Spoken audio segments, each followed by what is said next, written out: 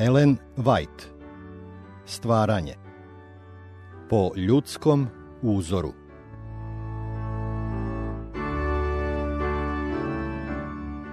Šezdeset i prvo poglavlje. Saul odbačen. Ovo poglavlje zasnovano je na 1. Samuilovoj 15.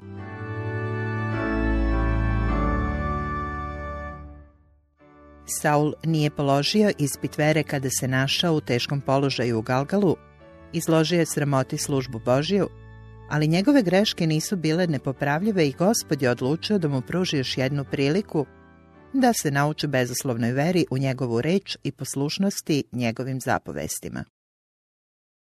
Kada ga je prorok u Galgalu ukorio, Saul nije mogao da shvati da je učinio neki veliki greh. Smatrao je da ga prorok nepravedno optužuje. Pokušao je da se opravda i da nađe izgovor za svoje greške.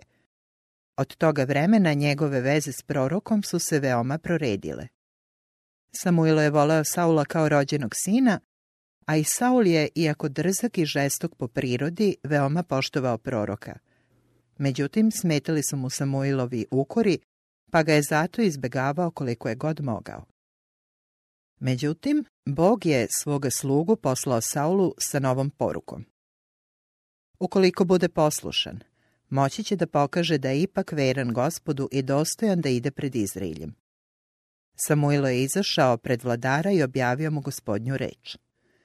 Da bi car mogao da shvati koliko je važno da posluša zapovest, Samuilo je izričito naglasio da govori prema Božjem naređenju, istim autoritetom kojim je Saula postavio na presto. Prorok je rekao: "Ovako veli Gospod nad vojskama, opomenuk se šta je učinio Amalik Izraelju, kako mu se opro na putu kada je išao iz Egipta. Zato idi i pobi Amalika i zatri kao prokleto sve što god ima. Ne želi ga, nego pobi i ljude, i žene, i decu, i što je na sisi, i volove, i ovce, i kamile, i magarce." Amaličani su prvi zaratili protiv Izraelja u pustinji zbog tog greha izazivanja Boga i njihovog sramotnog idolopoklonstva. Gospod je preko Mojsija izrekao prokletstvo nad njima. Prema Božjem naređenju, istorija njihove surovosti prema Izraeljcima bila je zapisana, zajedno sa zapovešću: "Zatri spomen Amaliku pod nebom, ne zaboravi." 5. Mojsijeva 25:19. Izvršenje ove presude bilo je odlagano 400 godina, ali se Amalici nisu odvratili od svojih greha. Gospod je znao da bi taj pokvareni narod, kada bi samo mogao, istrebio njegov narod i njegovo bogosluženje sa lica zemlje. Došlo je vreme da se presuda, tako dugo odlagana, konačno izvrši. Strpljenje koje Gospod pokazuje prema grešnicima čini ljude još drskim u prestupanju, ali njihova kazna zbog tako dugog odlaganja neće biti manje izvesna i strašna. Jer će Gospod ustati kao na gori Ferasimu, razgnevit će se kao u dolu Gavaonskom, da učini delo svoje, neobično delo svoje, da završi posao svoj, neobičan posao svoj. Isaija 28:21. Za našeg milostivog Boga kažnjavanje je neobično delo. "Tako bio ja živ", govori Gospod, "nije mi milo da umre bezbožnik, nego da se vrati bezbožnik sa puta i bude živ." Jezekilj 33:11. Gospod je milostiv, žalostiv, spor na gnev i obiluje milosrđem i istinom, prašta bezakonje i nepravde i grehe. Ipak Bog ni na koji način ne pravda krivoga. 2. Mojsijeva 34:6 i 7. Iako ne uživa u osveti, izvršit će presudu izrečenu prestupnicima svoga zakona. Prisiljen je na to da bi sačuvao stanovnike ove zemlje od krajnje izopačenosti i propadanja. Da bi mogao da spase neke, mora ukloniti one koji su otvrdnuli u grehu. Gospod je spor na gnev i velike je moći, ali nikako ne pravda krivca. Naum 1:3. Strašnim delima pravednosti on će odbraniti autoritet svog pogaženog zakona. Činjenica Da on okleva da primeni pravdu svedoči o veličini greha koji zahteva njegove sudove i o oštrini osvete koja čeka prestupnika. Ali, iako izvršava svoje sudove, Bog ne zaboravlja milost. Amalici su morali da budu uništeni, ali su Keneji koji su živeli među njima bili pošteđeni. Taj narod, iako nije bio potpuno oslobođen idolopoklonstva, obožavao je pravoga Boga i prijateljski se odnosio prema Izraelju. Tom plemenu je pripadao i Jovav, brat Mojsijeve žene, koji je pratio Izraeljce na putu kroz pustinju i svojim poznavanjem zemlje pružao im dragocenu pomoć. Posle poraza Filisteja kod Mihmasa, Saul je ratovao protiv Moavaca, Amonaca i Edomaca, protiv Amalika i Filisteja i kud god bi krenuo sa svojom vojskom postizao je nove pobede. Čim je primio nalog protiv Amalika, proglasio je ratno stanje svom autoritetu. Dodao je i autoritet proroka, pa su na njegov poziv Izraeljci masovno se odazvali stupajući pod njegovu zastavu. Ovaj pohod nije bio preduzet da bi se uveličala ljudska slava.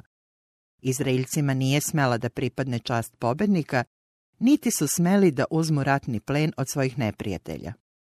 U ovom ratu su morali da učestvuju isključivo iz poslušnosti prema Bogu, da bi bili izvršeni njegovi sudovi nad Amalicima. Bog je želeo da svi narodi vide sudbinu plemena koje je prkosilo njegovoj vrhovnoj vlasti i zapaze da ih je uništio upravo narod koga su toliko prezirali. I Saul pobi Amalike od Avile do Sura koja je prema Misiru i uhvati Agaga, cara Amaličkoga živa i sav narod njegov pobi oštrim mačem. A Saul i njegov narod poštede Agaga i najbolje ovce i najbolje volove i ugojenu stoku i jaganjce i sve što beše dobro nehtede pobiti, nego što beše zlo i bez cene ono samo pobiše. Pobeda nad Amalicima bila je najsjajnija Saulova pobeda koja mu je poslužila da ponovo postane ohol, što je bila njegova najveća slabost. Božanski proglas, kojim su Božji neprijatelji bili osuđeni na potpuno istrebljenje, poslušao je samo delimično. Častoljubiv po prirodi, nadao se da će prisustvom svog carskog zarobljenika uveličati slavu trijumfalnog povratka, pa se usudio da u skladu sa običajima okolnih naroda poštedi Agaga, surovog i ratobornog amaličkog vladara. Vojnici su odabrali najbolju krupnu i sitnu stoku i tovarne životinje, izgovarajući se da će ih prineti na žrtvu Gospodu. Želeli su u stvari da žrtvuju zarobljenu stoku umesto svoje. Saul je bio na konačnoj probi. Njegovo drsko nepoštovanje Božje volje, kojim je želeo da pokaže da će vladati kao nezavisan monarh, dokazalo je da mu se ne može poveriti carska vlast, ni položaj Božjeg zastupnika. Dok se Saul sa vojskom vraćao kući, ovenčan sjajem pobede, u domu proroka Samuila vladala je duboka zabrinutost.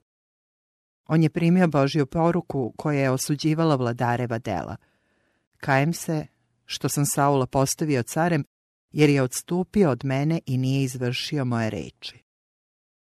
Prorok je bio iskreno ožalošćen ponašanjem buntovnog vladara, pa je plakao i molio se cele noći da Bog povuče strašnu presudu koju je izrekao nad njime. Kada se Bog kaje, ne kaje se kao što to čovek čini. I doista junak Izraeljev neće slagati, niti će se raskajati, jer nije čovek da se kaje.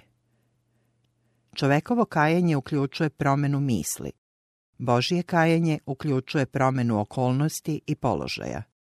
Čovek može promeniti svoj položaj pred Bogom prihvatajući uslove pod kojima se može steći božanska naklonost, ali svojim postupcima može sebe staviti izvan njenog domašaja. Ali je Gospod isti juče, danas i uvek. Jevrejima 13:8. Saulova neposlušnost promenila je njegov položaj pred Bogom. Međutim, božanski uslovi za prihvatanje ostali su nepromenjeni. Božji zahtevi su uvek potpuno isti, jer kod njega nema promenjivanja ni menjanja videla i mraka. Jakov 1:17. teška srca, prorok je sljedećeg jutra krenuo da pozdravi grešnog vladara. Samuilo se još nadao da će Saul, kada bude razmislio, postati svestan svoga greha i da će pokajanjem i poniznošću ponovo zadobiti Božju naklonost. Ali kada bude učinjen prvi korak ka prestupu, ostali postaju mnogo lakši. Neposlušni Saul izašao je susret Samuilu s neistinom. Uzviknuo je: blagosloven da si Gospodu, izvršio sam reč Gospodnju.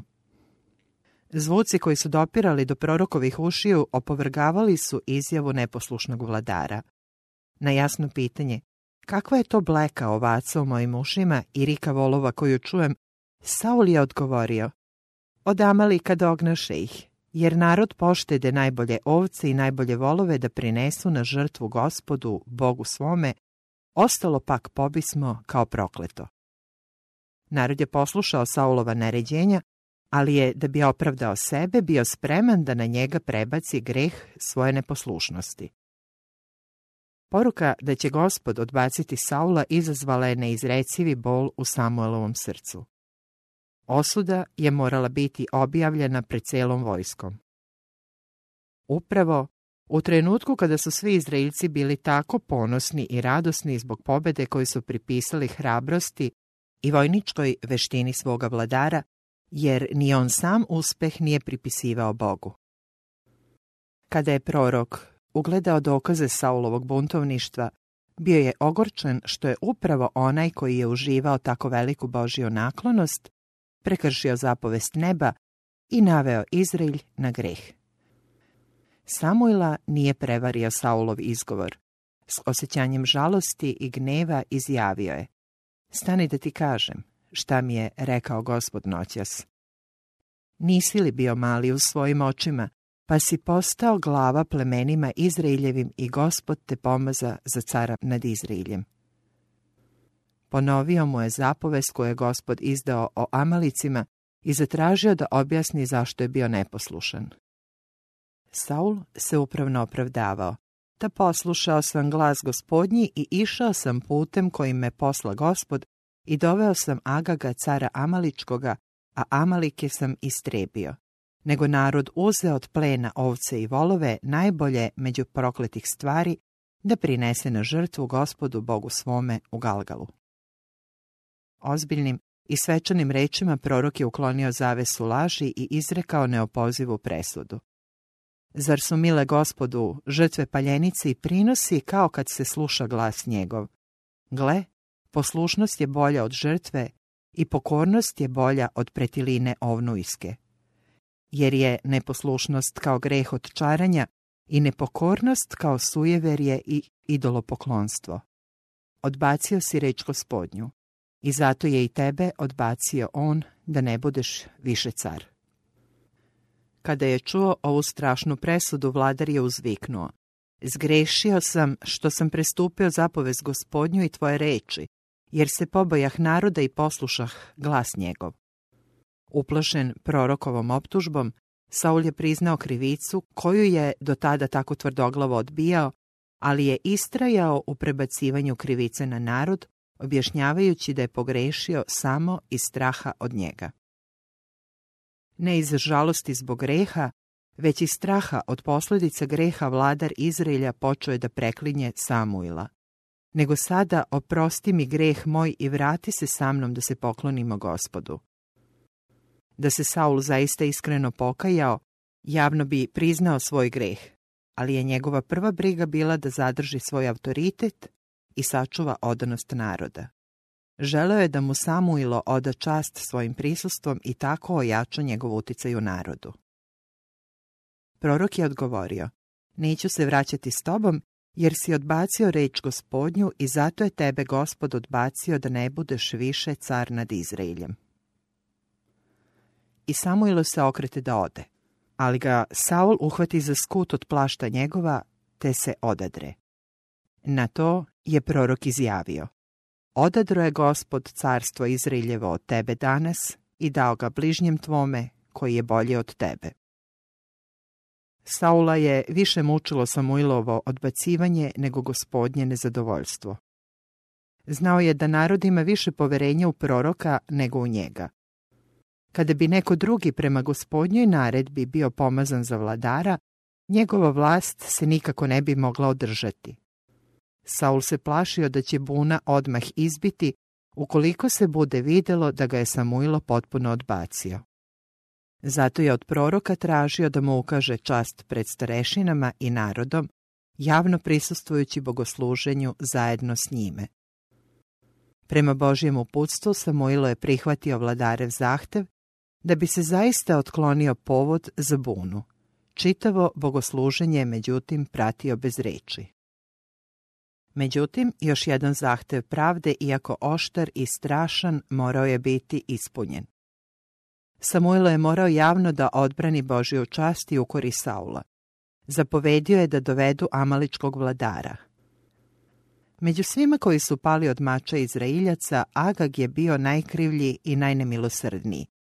On je mrzeo Božji narod i trudio se da ga uništi, snažno pomažući širenje idolopoklonstva.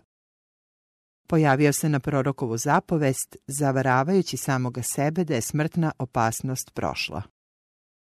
Samuilo je izjavio: kako je tvoj mač učinio da su žene ostale bez dece, tako će ostati bez dece tvoja majka među ženama.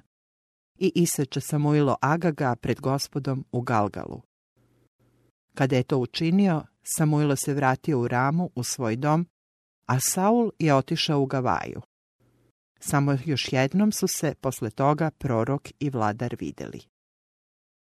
Kada je bio pozvan na presto, Saul je imao skromno mišljenje o svojim sposobnostima i bio spreman da primi pouku. Bio je svestan da mu nedostaje znanje i iskustvo i da ima ozbiljne karakterne mane. Ali Gospod mu je svojim svetim duhom priskočio u pomoć i omogućio da razvije osobine neophodne vladaru Izraelja. Da je ostao skroman, da je tražio vođstvo božanske mudrosti, bio osposobljen da uspešno i časno obavlja dužnosti na tom visokom položaju. Pod uticajem božanske milosti jačale bi sve dobre osobine njegovog karaktera, dok bi zle sklonosti gubile vlast nad njime. Gospod je obećao da će to delo učiniti za svakoga koji se posveti njemu. Ima mnogo onih koje je on pozvao u svoju službu zato što su ponizni i spremni da prime pouku. U svom proviđenju on ih je stavio na mesta na kojima će se upoznati s njim. On će im otkriti njihove mane, a svima koji zatraže njegovu pomoć daće i snage da isprave svoje greške. Međutim, Saul se uzoholio posle unapređenja i osramotio Boga svojim neverovanjem i neposlušnošću.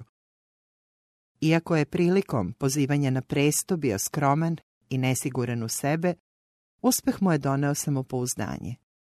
Čim je stupio na presto, već posle prve pobede, u njegovom srcu pojavila se oholost od koje mu je sve do kraja pretila najveća opasnost. Smelošću i vojnom veštinom, koje je pokazao prilikom oslobađanja Javisa u Galadu, izazvao je oduševljenje celog naroda. Narod je slavio svoga vladara, zaboravljajući da je on samo oruđe kojim je Bog poslužio se, i Saul je, iako je u početku govorio da slava pripada Bogu, nešto kasnije čast pripisao sebi. Izgubio je iz vida da zavisi od Boga i srcem se udaljio od Gospoda. Tako se pripremio da drsko uvredi Boga u Galgalu. Isto slepo samopouzdanje navelo ga je da odbaci Samuilov ukor. Saul je priznavao Samuila kao proroka koga je nebo poslalo. Zato je morao da primi i ukor, iako još nije mogao da shvati da je pogrešio. Da je bio spreman da uvidi i prizna greh, to gorko iskustvo poslužilo bi mu kao propusnica za budućnost. Da se Gospod tada potpuno udaljio od Saula, svakako da mu se više ne bi obraćao preko proroka, niti bi mu poveravao određene zadatke da bi popravio greške iz prošlosti. Kada onaj koji sebe smatra Božjim detetom postane nemaran u izvršavanju njegove volje, utičući i na druge da ne poštuju i ne izvršavaju Gospodnje naloge, njegovi porazi ipak se mogu pretvoriti u pobede ukoliko s dubokom skrušenošću prihvati ukor i vrati se Bogu ponizno i sa verom. Poniženje zbog poraza često se može pretvoriti u blagoslov ako shvatimo da ni Božju volju ne možemo ispunjavati bez njegove pomoći. Kada je Saul odbacio ukor Božjeg svetog duha i ostao uporan u dokazivanju svoje nevinosti, odbacio je jedino sredstvo kojim ga je Bog mogao spasiti od njega samog. Time se svojevoljno odvojio od Boga i više nije mogao da dobije božansku pomoć, ni uživa njegovo vođstvo, sve dok ne bude priznao svoj greh i vratio se Bogu. Saul se trudio da u Galgalu izgleda veoma savesno, dok je pred čitavom izraelskom vojskom prinosio žrtvu Gospodu. Međutim, nije bio iskreno pobožan. Verska služba koju je obavljao otvoreno se suprotstavljajući Božjoj zapovesti, samo mu je oslabila ruke, stavljajući ga izvan domašaja pomoći koju je Bog toliko želeo da mu pruži. Saul je mislio da je u svom pohodu protiv Amalika ispunio sve važne delove Božje zapovesti, ali Gospod nije bio zadovoljan delimičnom poslušnošću, niti spreman da zatvori oči pred onim što je naizgled s razlogom zanemareno. Bog ljudima nije dao pravo da odstupaju od njegovih zahteva. Gospod je objavio Izraelju: ne činite šta je kome drago i čuvaj i slušaj sve ove reči koje ti danas zapovedam. 5. Mojsijeva 12, 8 i 28. Kad odlučujemo o bilo čemu, ne treba da se pitamo hoće li po našem mišljenju iz toga nastati bilo kakva šteta, već da li je to u skladu s Božjom voljom. Neki se put čoveku čini prav, a kraj mu je put k smrti. Priče 14.12. Poslušnost je bolja od žrtve. Prinesene žrtve same po sebi nisu imale nikakvu vrednost u Božjim očima. Vernici su na taj način trebali da izraze svoje pokajanje za greh i svoju veru u Hrista, ali i da obećaju da će ubuduće poštovati Božji zakon.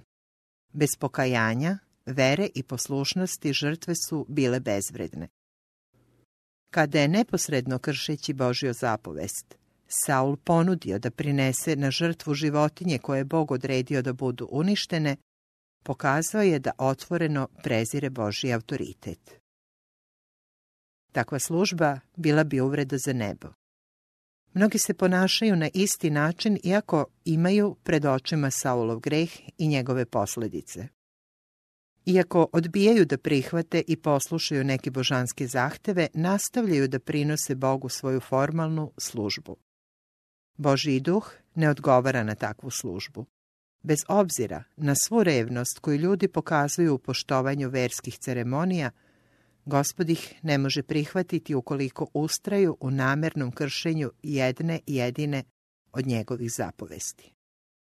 Jer je neposlušnost kao greh od čaranja i nepokornost kao sujeverje i idolopoklonstvo. Buntovništvo potiče od Sotone i svako buntovništvo protiv Boga može se pripisati neposredno sotonskom uticaju. Oni koji ustaju protiv Božje vladavine sklopili su savez sa arhi-otpadnikom, a on će se poslužiti svojom snagom i svojim lukavstvom da zarobi njihova čula i zavede misli. On će učiniti da im sve pokazuje u lažnoj svetlosti. Kao naši praroditelji, i oni koji su upali u zamke njegovih čarolija vide samo velike dobitke koji se mogu steći prestupima.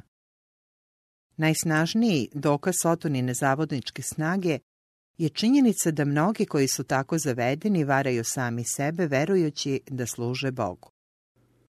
Kada su Korej, Datan i Aviron ustali protiv Mojsijevog autoriteta, smatrali su da se protive jedino vođi svog naroda, čoveku koji je sličan njima, i počeli da veruje da u stvari služe Bogu. Ali, odbacujući Božje izabrano oruđe, odbacili su Hrista. Isto tako, u dane Isusa Hrista, jevrejski književnici i glavari, izražavajući veliku revnost u odbrani Božije časti, razapeli su Božijeg sina. Isti duh i danas postoji u srcima onih koji odlučuju da slede svoju volju koja se suprotstavlja Božjoj volji. Saul je imao veoma snažne dokaze da je Samuilo nadahnut od Boga. Njegovo drsko nepoštovanje zapovesti koju mu je Bog dao preko svoga proroka protivilo se zdravom razumu i pameti.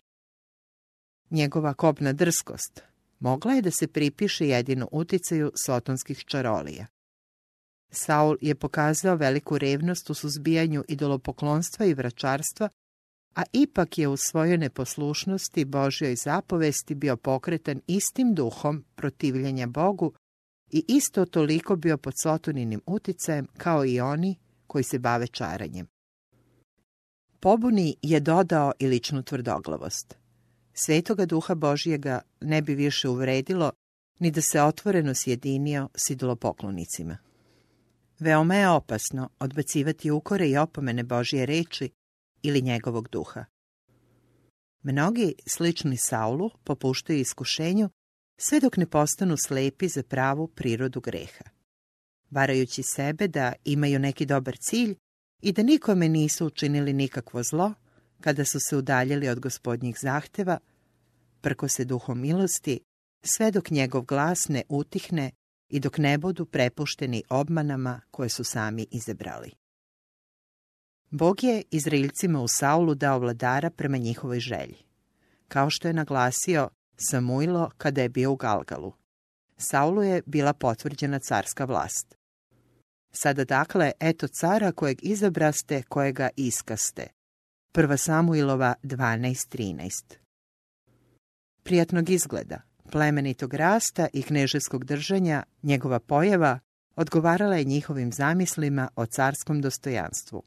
Njegova lična smelost i sposobnost da predvodi vojsku predstavljale su osobine koje su oni smatrali najvažnijim za osiguranje poštovanja od strane drugih naroda i ugleda među njima.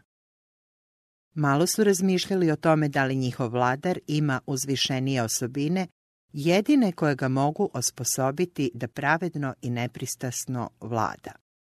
Nisu tražili čoveka istinski plemenitog karaktera, koji voli Boga i koji ga se boji. Nisu pitali Boga kakve bi osobine trebalo da ima njihov budući vladar da bi sačuvao posebni sveti karakter Izraelja kao izabranog naroda. Nisu tražili da idu Božjim putevima, već svojim. Zato im je Bog i dao vladara kakvog su tražili, čoveka čiji je karakter bio sličan njihovom. Njihova srca nisu bila pokorna Bogu i ni njihov vladar nije bio ukroćen božanskom milošću. Pod njegovom vladavinom oni će steći iskustvo neophodno da shvate svoju grešku i da se vrate vernosti Bogu. Ipak, poverivši Saulu odgovornost da upravlja carstvom, Boga nije prepustio samome sebi. Poslao je svoga svetog duha da utiče na njega i da mu pomogne da otkrije svoje slabosti i svoju potrebu za Božjom milošću. Da se Saul stvarno oslonio na Boga, Bog bi bio s njim. Sve dok je njegova volja bila pod upravom Božije volje, sve dotle dok se pokoravao disciplini Svetoga Duha, Bog je mogao da kruniše uspehom njegove napore. Ali kada je Saul odlučio da deluje nezavisno od Boga, Gospod više nije mogao da bude njegov vodič i bio je prinuđen da ga odbaci. Tada je pozvao na presto čoveka po srcu svojemu. 1. Samuilova 13:14. Ne nekog sa besprekornim karakterom, već onoga koji će se umjesto na sebe oslanjati na Boga, koji će dozvoljavati da ga vodi Božji duh, koji će kada pogreši prihvatiti i ukor i kaznu.